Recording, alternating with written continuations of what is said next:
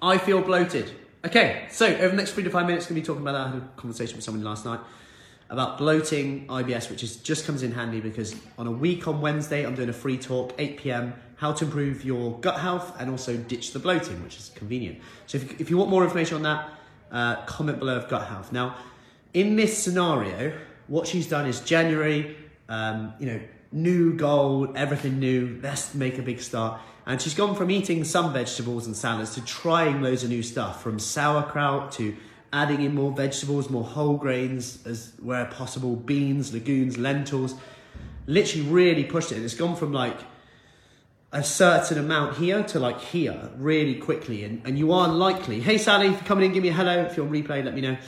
You are likely to experience more bloating, flatulence, fermentation as you feed your gut bacteria, if you like, all these goody fibers that don't get break down. They go down to your large intestine where they're fermented. The byproduct of fermentation is gas, hence the bloating.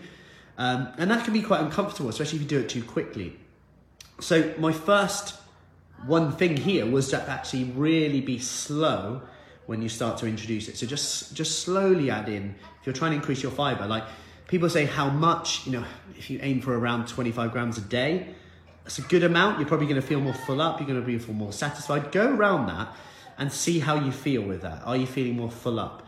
Are you okay in terms of bloating? Then we can go into the types of fiber. There's soluble, insoluble.